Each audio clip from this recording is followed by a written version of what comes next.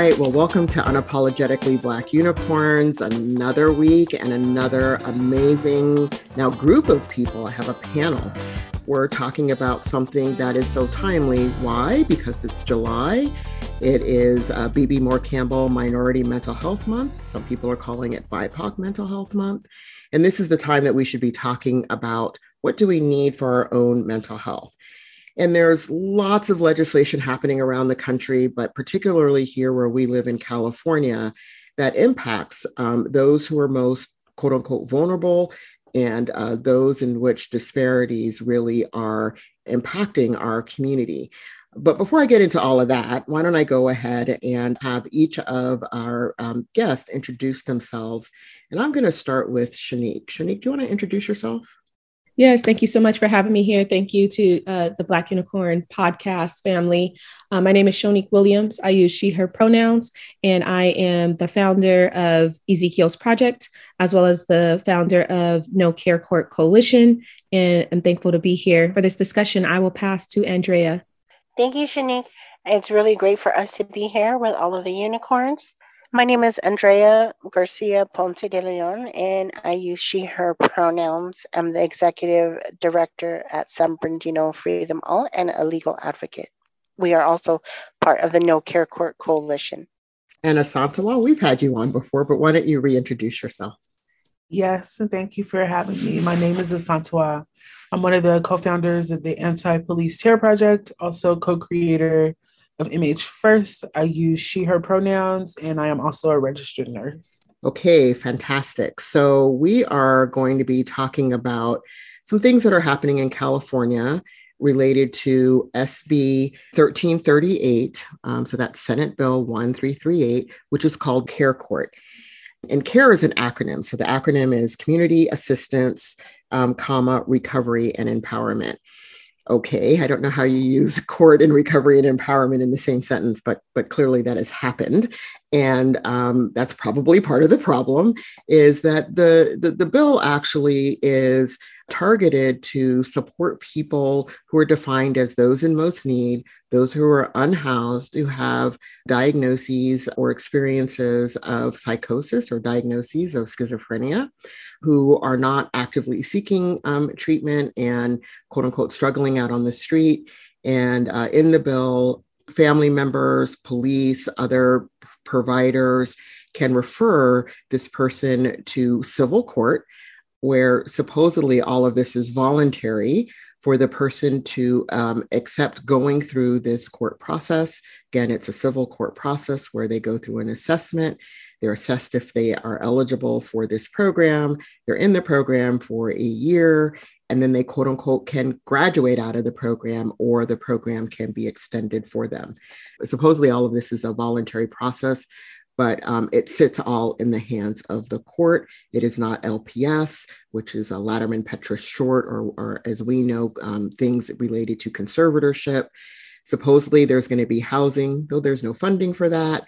And the person is going to move to the front of the line for services in front of everybody else. And again, there is no, as of right now, funding for the housing. There's funding for the courts for building this new court process, but there is no, what it appears, new funding for housing and or the treatment and supports within the public mental health system. So that's sort of what's going on. That was long and roundabout, but just to get you all caught up. And this is a bill that comes from the legislature. This is not a bill that goes through the public where we get to vote like on a measure or anything like that. This is the governor's framework. And from the governor's framework, it got written into a bill. And now here we are trying to figure out what the heck. Let's just put it that way.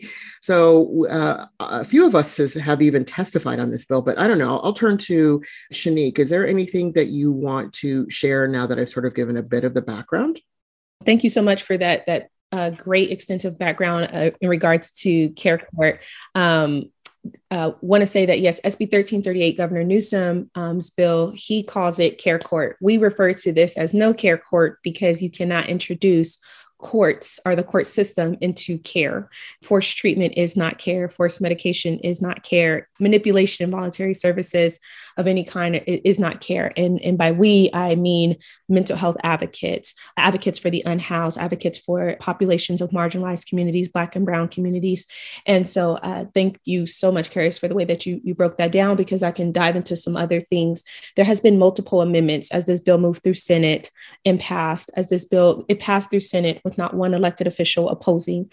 Every elected official, for the most part, in Senate spoke to concerns that they had, acknowledging the harm to Black and Brown communities, to marginalized communities, the lack of permanent affordable housing being, brought forward, the lack of long-term sustainable mental health services. However, they still push the bill forward, putting it onto someone else that, hopefully in Assembly is going to make the necessary amendments. We got to pause for a minute, because that in itself is alarming. Senate passed this bill major concerns about the bill, and left it up to Assembly to write off on this bill and to make sure that necessary amendments were made. So that was one problem, the fact that they even passed it, but the fact that they also passed it with the knowledge and the belief and I guess the faith that Assembly was going to do its job and make sure that the bill was appropriately amended, to be what the community needs to serve best. So saying all that to say that now that this bill is in Assembly, we have moved past multiple different hearings. I myself spoke on judiciary. You're going to also hear from Asantewaa, who spoke on health.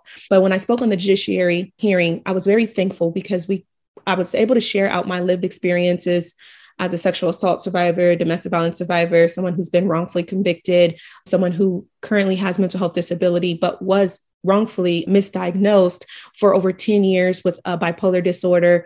After judiciary, my testimony, Assemblymember Kalra, thankful to him, held himself accountable as an elected official for the people and voted no with this bill. This was the first opposition that this bill has ever received from an elected official. This is a very big deal because with this being Governor Newsom's bill, elected officials are basically telling their boss, I'm not doing what you told me to do because this is going to hurt people. That is a very frightening thing. I think most of us probably listening have been employed before or even been in school before, whatever that looks like. And so the person that is above you, the person that has authority over you, to tell them that you're not going to do something that they're very adamantly telling you they want done. They're not allowing you the opportunity to say no.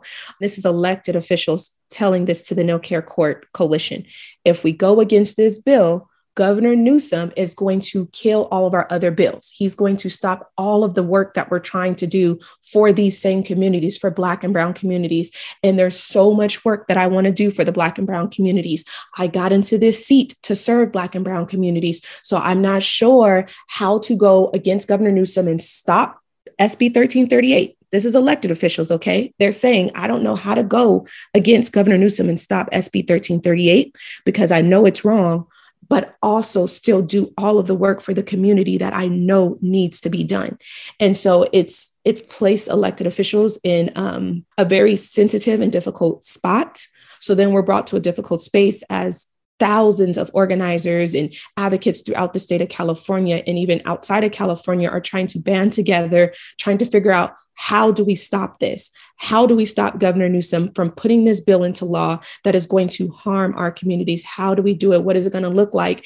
And everyone's afraid to do it. That is an elected seat. What does that look like? So again, just so thankful for this platform, this opportunity on today, because even as I say that, this in itself is even a cry for help. This is a platform in which we are utilizing to get the word out to people of what's really happening in the state of California, how disheartening it is to be here in California and to know as a Black woman that there is a governor in place that is literally going to harm those of us that have experienced being unhoused or are currently unhoused, that have mental health disability going through our lives. And as we battle and we try to figure it out, but we are trying to stop this bill. We're trying to kill this bill. We're trying to figure out what that looks like and how to come up. And so this conversation is so necessary. I want to pass to Asantewaa because when Asantewaa last spoke in our last hearing, which was health, that was a very powerful testimony. And I know that there's a different response that she received from the hearing that she was in versus the response that I received from Assemblymember Kalra. So with that, Asantewaa. Yes, I think the lens from which I kind of see this thing is definitely from the lens of a nurse, where I understand the difference between what something might look like on a piece of paper, like a piece of legislation, right, or a policy, and then what it looks like in like an actual physical space. And even as I read the bill over and over, because I was trying to make it make sense in my head, logistically speaking, the care worker that is supposed to be the person coordinating care for the patient or the consumer, there was no specifics about how those folks would be trained, what they're supposed to be doing exactly. They're just providing support.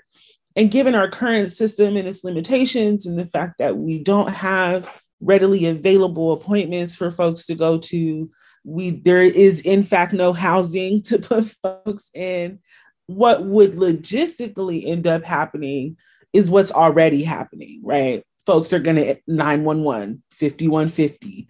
They'll be sitting in an ER for 2 weeks before they get a bed. And because of the way our current system is set up, unfortunately, that is kind of the fastest way if someone is in crisis to get to a therapist or to get to a psychiatrist or to get to like crisis stabilization. The part about this bill that flabbergasts me is it's clear that whoever wrote it does not understand our healthcare system. There were so many questions that were brought up, not really asked, but it was like, have you thought about, right? Like there was no pushback, just like, well, think about it this way kind of questions.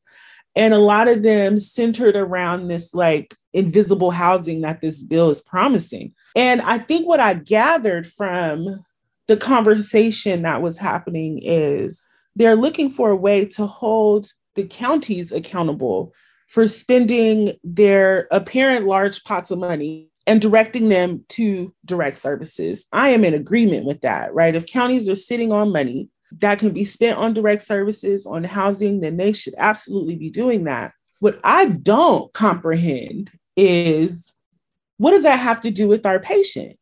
What does that have to do with the court system? It sounds like they have a lack of data, which I imagine is absolutely true because the police don't keep good records. And then there's like HIPAA, right? So I imagine you don't. But these are all things that you can sue the counties for. Like, take the county to civil court. Don't mandate that folks who have been traumatized are forced to continue to engage in a system that has already traumatized them, that they already mistrust. I waited. I had a thought around, I even allow myself to believe that maybe just one person would say no. Like, y'all know this don't make sense, right? Like the whole thing, in fact, makes no logistical, moral sense. Like, this is crazy. Like, it was literally, I'm like, okay, so could y'all blink once if you're not safe, blink twice if you are, because this is crazy. This is weird. Like, this is like, I think there was enough exposure in that room at that time for folks to understand that this bill doesn't make sense, that it is not going to help anyone, and that in fact, it was going to be harmful. And they all said yes. Your emotions were raw. They were, logic was happening as you were speaking. Logic was happening. However, the response was illogical. And your response to the legislators' response was very logical, very emotional, and very raw. And as you spoke about the disparities for Black and Brown people, which we have been saying from the very beginning when it was in the assembly, where I actually testified on the bill and gave the statistics of, African Americans making up 6 to 7% of the California population. But of those unhoused in California, it is over 40%. So we know we have a disparity. And strikingly, when you testified, so this is now, now we're in the I was actually in the Senate and you were in the Assembly, is that nobody responded to that. Nobody had anything to say about it. Nobody said anything about, wow, we really need to pay attention to this. And, maybe some of the things we're not doing are not helping people of color. And we need to kind of rethink all of this kind of stuff. But instead, it was kind of like everybody voted yes. So when you spoke up after, which of course the chair of the committee, called you out of order at the time, it was, I think, the moment that all of us who were watching were also screaming. We were screaming at our screens. We were screaming at just the ridiculousness of it all. This makes no sense of it all. And so know that you weren't alone there screaming. We were screaming with you. So I want to turn to Andrea and ask, how did you get involved in all of this, and sort of what is your take on what's happening now? Yes, sure. Thanks for asking. I got involved towards the very beginning after Governor Newsom had come out publicly talking about a framework that he was going to introduce, which was called Care Court. Back at that time, there wasn't a bill number yet. We were waiting for the bill numbers to be released. There was a bill that was released on the Assembly side that was authored by Assembly Member Bloom before this particular piece that was brought into the legislation by Senator Umberg and Eggman. And part of our work includes fighting for people who are unhoused, who are currently in a facility somewhere, whether that is via incarceration in a jail, a prison, in an immigration detention center, or in a mental health facility and or jail. And what we have done is we started fighting at the very beginning, trying to submit opposition. We were working internally, just talking about what is this bill really wanting to do, because the bill, you could say, was very vague. We do know that it did not provide protections for housing, but we also know that it targets unhoused people. So it's a huge contradiction in itself when we know, number one, unhoused people either do not have housing or for some other reasons they are where they are. We meet our clients exactly where they are at. And if that is a housing issue, it is because it is unavailable. We have so many people who are unhoused in California or are at risk of being unhoused right now more than ever, because we don't have that available to give. We don't have housing to just hand away. So I don't even understand how we can expect for folks to have something that is unavailable. And also, as you mentioned, Karis, it is invisible housing, and we are not giving away invisible housing. So this bill that is targeting these folks and saying we're going to criminalize you in essence because you don't have certain things such as housing, then it just doesn't make any sense. And if there are thoughts, well, there are these folks that need to take medication and they're not taking that, there are many underlying reasons why they are in a position that they could be in. We know that we are looking at possibly mass sweeps of unhoused populations, Black and brown people that are coming out of jails and prisons, re-entering, and don't have somewhere to go to because maybe they lost their housing because they were taken into these carceral settings. And that is when we really had to start getting tougher on this bill and saying to ourselves, we know what this could look like. It's a recipe for disaster, and we cannot ignore that, especially those of us who have been incarcerated. I have been incarcerated. I have seen this firsthand with folks who have come into jails and need the support right away, and they are not given the support that they need.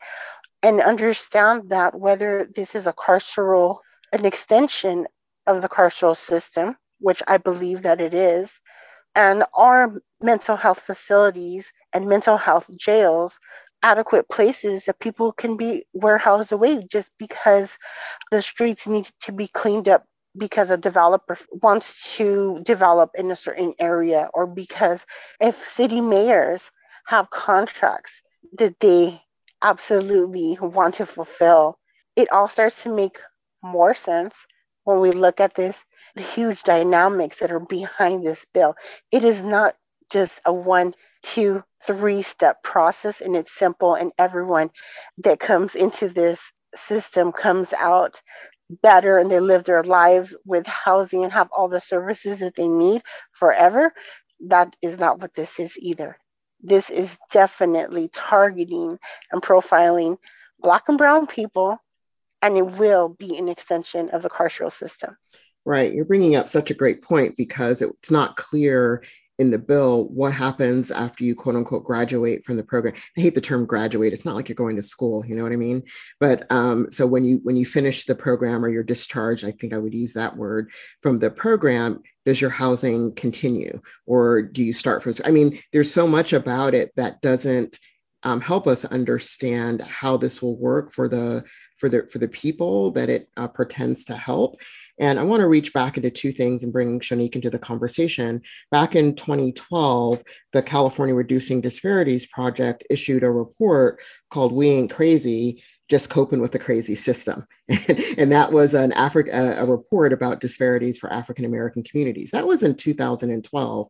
And here we are in 2022 with this bill that's coming on the heels of a syndemic in which people have lost their housing, lost their jobs, majority Black and brown people, as we've seen, kind of ripped open all the disparities that have happened for us across the country. And we're faced with this bill that, you know, again, flies also in the face of the new reparations report, which basically says in California, you have this wonderful reparations report that has these fantastic recommendations. And one of the recommendations for Black Americans who are in California is for the legislators not to pass any more legislation that causes disparities for Black and brown people. No more legislation, no regulations, no policy. But this does that. It's everything about this is so oxymoronic and causes cognitive dissonance. It's, you know, we ain't crazy. We're just coping with a crazy system. So I don't know, Shanique, what are some of the things that we could be doing now, especially since there is a no court coalition in California, and those outside of California, I think, pay attention, because, you know, coming to a state near you, there's already a bill like this that's passed in Washington State. One of the things that I definitely have to talk about, if we're talking about what came from the reparations report, which was amazing, Black and brown lives, right? But let's talk about Black lives. Black lives are harmed at the hands of elected officials at a large mass previously. When we think about 1994 crime bill, the 3 strikes law. And this, to me, as I have advocated tirelessly throughout the process of SB 1338, stopping this bill, it's happening all over again. Yes, when, things were happening, that were causing a influx of crime and drugs in communities back when 1994 crime bill was introduced, it needed to be addressed, right? Let's just be real. It needed to be addressed. However, the 1994 crime bill, 3 strikes law, was not the way to do it, because that resulted in disproportionate, intentional disproportionate harm to Black community members, and that as well targeted brown community members too. But the intentional harm was placed on Black community members. We were called super predators. We were called monsters. We were called animals. And that is literally how elected officials pushed through and got 1994 crime bill 3 strikes law brought into law. So when you look at the hearings, I challenge everybody, go look at the hearings for this bill. Look at these hearings for this SB 1338. Listen to Umberg speak. Listen to Eggman speak. Listen to Kamlager speak. Listen to them. Listen to Newsom. They are literally talking the exact same way that people spoke in regards to Black lives when it was in times of this 1994 crime bill 3 strikes law. I don't think everybody always understands programming and language and harmful language at that. When you're talking about, you hear folks constantly talking about care courts, they're talking about this need to, do something in regards to SMI, which stands for severely mentally ill. I do not use such a term. I find that to be demeaning, but that is a term that they use. They constantly use words like illness. They're constantly saying, homelessness, and just terms that are just very ugly and demeaning, but they're constantly throwing it out there as this is the solution. This is the solution. And people are confused saying, okay, well, we do have a housing crisis going on in California, right? This is true. We do have an epidemic going on with fentanyl, correct? This is true. We do have mental health issues, on the rise here in California, correct? Yes, all of these things are correct. However, SB 1338, Care Court is not the way to address any of these issues. You address these issues with permanent affordable housing, because someone cannot begin to take care of their mental health until they're in a safe environment. You cannot heal in the environment that hurts you. You cannot heal when you're in a space where you're constantly looking over your shoulder, looking behind your back for the dangers and the harms that are out there when you are unhoused. You don't have the mental capacity to stop and to breathe. You're in survivor mode. When you're in survivor mode, you're thinking about surviving. That's it. You want to know where your food's going to come from. You want to know, if someone's going to steal your stuff. That's what people that are unhoused are focusing on. And I know because I've been unhoused, unfortunately, more than once in my lifetime, the first time starting at the age of 15, I have not ever battled with substance abuse. I have not ever been on drugs. So even the disillusion that, people that are unhoused are substance abusers, that is not a true reality. Now, I will say there are people that are unhoused that do battle with substance abuse. Absolutely. Let's get them help. I know walking away from this podcast, people are going to be like, well, what can we do? You can urge these elected officials to use this money, this 65 million, you heard me correctly, 65 million is what's being allocated to begin this program. And this is just the beginning. This is supposed to impact 7,000 to 12,000 lives, although we have more than 150,000 unhoused people to date that we have been able to count in the state of California. So there's definitely more. But when you think about that, if you took 65 million and you actually began to fund permanent affordable housing, sustainable medical care, mental health care, peer support services, you're solving the problem. I also want to say, think about where these people are going to be housed, right? Where are they going to be housed? I believe they're going to be housed in jail. I do. I believe they're going to be housed in jail because you've already sat here and alleged that these people are not safe on the streets and you don't want them on the streets. And then by having a petition moving forward to remand them to care court, you then get to have the all right excuse to house this person in jail, continue to bring in your money, continue to funnel this system, and continue to build out the prison industrial complex. And then you're going to take them from that jail that we know as jail, and you're going to put them in another jail that we call a mental health facility. But it's all the same. It's all jail. It's all the prison industrial complex. Yeah, I mean, this is such a complex issue. Trying to tackle it in a half an hour is unrealistic, I think. However, we're just touching the tip of the iceberg. And the thing I think we can all do, I don't want people to feel hopeless or helpless in this situation, that ask questions, look at the information, go underneath the iceberg, research, talk to any of us or other people so you have the most broad information about what does all of this mean and where do you sit with this and what can you do about it. Asantewaa, Andrea, do you have any last words? I do.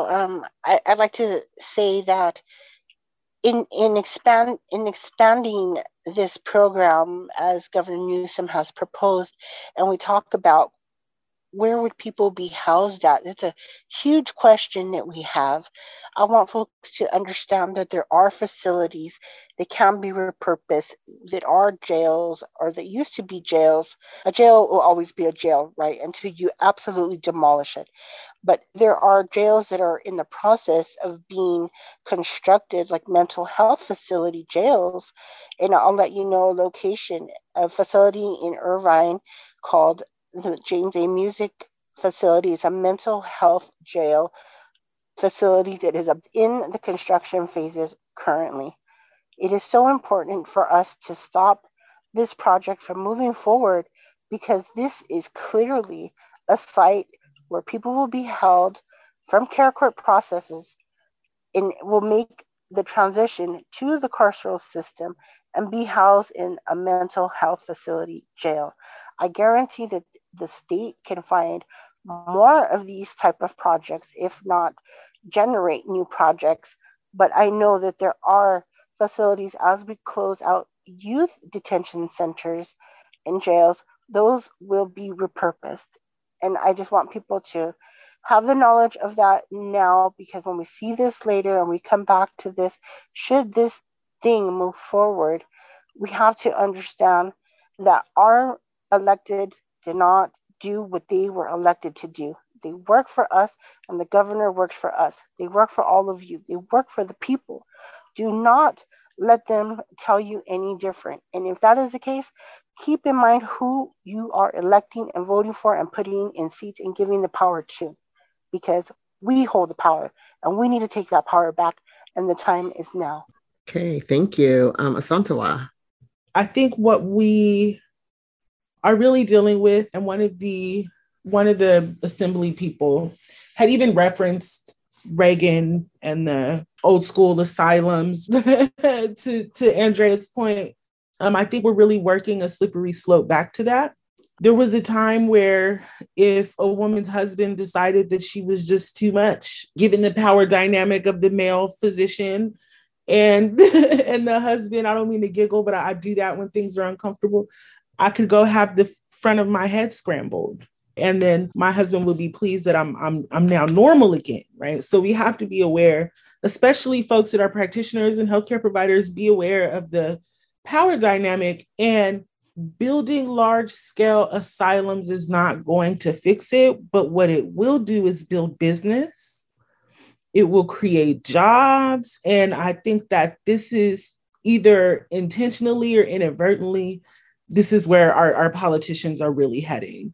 We also have to understand the subtle differences between the word voluntary and involuntary, right? There is this gray area in between that's called coercion. And I see it every day in my line of work. And Kara, she mentioned this, my soul is just like weeping. Like, I don't know if I can keep doing this. I'm doing some soul searching myself, because a lot of the times in medicine, we are in that gray coercion space. And this is exactly what this bill is going to do, because you say, hey, go to court, even if there's not a possibility, right, as they say, of being incarcerated, that would intimidate or coerce someone to comply. And we cannot keep that culture inside of medicine. It is there. It is being reinforced. Compliance over anything else. And when there's not compliance, then there's violence. Yes, we have to fight back, and we can also divest, figure out alternative systems, models, go get funding for something that is completely outside of the system the way it currently exists, like make that shit obsolete.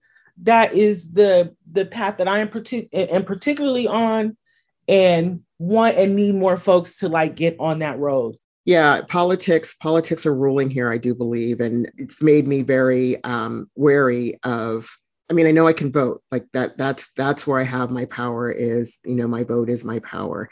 But the whole idea of politics being for and by the people, but it's not for and by the people, it's just really a scary situation as far as I'm concerned. And, thank you all for talking to about trans institutionalization. I think we forget about how each thing really becomes its own institution, and you're just moving from one institution to another institution to another institution, somehow saying that these things are better, but we're not getting any better outcomes. People are not getting any better. We get trapped in these systems. They're supposed to be safety nets, but instead they end up being entrapments. So we have so much work to do. And I love Asantewaa saying, yeah, just blow this shit up, go over here and do something else. We don't even need to be worried about what's happening over there, but do something completely different. And I hope we can continue to have this conversation.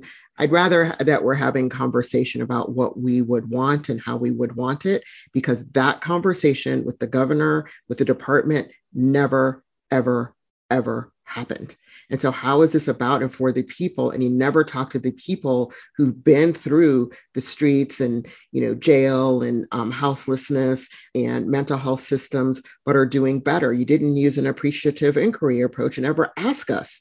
You never asked us what works, could we be doing better? How can we be helping people? And you come up with a framework that is absent of the very people that you're trying to help. So I'm going to have let Shanique have the last word here.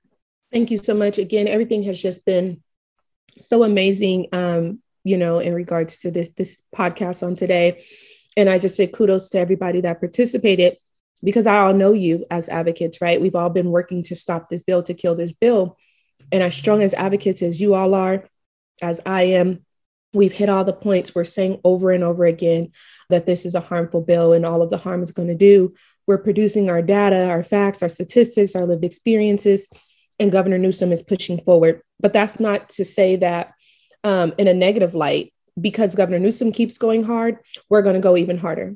He's going to keep going hard, and we're going to keep going harder. So I know that certain things that, we said on today, it may have made Some folks feel just a little disheartened in the process because we don't feel that we have power in some spaces, since this isn't a bill that we can vote on, but we can hold people accountable. We can hold our elected officials accountable. There's going to be links in which you guys can click on that's going to be shared out with this podcast to be able to join the fights and the efforts of No Care Court. I spoke to people recently and I said that if we think about it, going back to some of the greats of civil rights movements, and even outside of that, they didn't know that them standing up for the right thing was going to result in the large movements that it did. Gandhi didn't know that. Mother Teresa didn't know that. Martin Luther King didn't know that. Rosa Parks didn't know that. All they knew was they were standing up for whatever they believed in, and they were refusing to back down when everybody else told them it was impossible, when everybody else told them it could not be done. And so for that, the No Care Court Coalition is definitely grateful. We'll continuously be grateful to Assemblymember Kalra. That was a representation that even with all of the people that told us we would not ever get an elected official to vote no, we got it. And now we're just hoping, and we are working very tirelessly to get the rest of the Assembly members on board to also vote no. So thank you so much for taking the time to listen to this panel on tonight, this podcast, and look forward to continued conversations and discussions. Okay, thank you. Thank you to all for having this conversation, for Shanique, Andrea, and Asantewaa, for the work that you all are doing and tirelessly doing along with others in order to ensure that, Black and Brown folks in our California communities can have the best lives that they can possibly have. That's what we're working. I think that's what we're all working towards. Some of us want to get there in a different way, but as far as our group is concerned, we have a particular kind of thing we're interested in here. So I just want to thank everybody and thank the listeners for listening to this episode. And please do join in next week for the next episode of Unapologetically Black Unicorns. And please do take care of your Black, Brown, all your mental health. That's what we want. Okay, thanks much.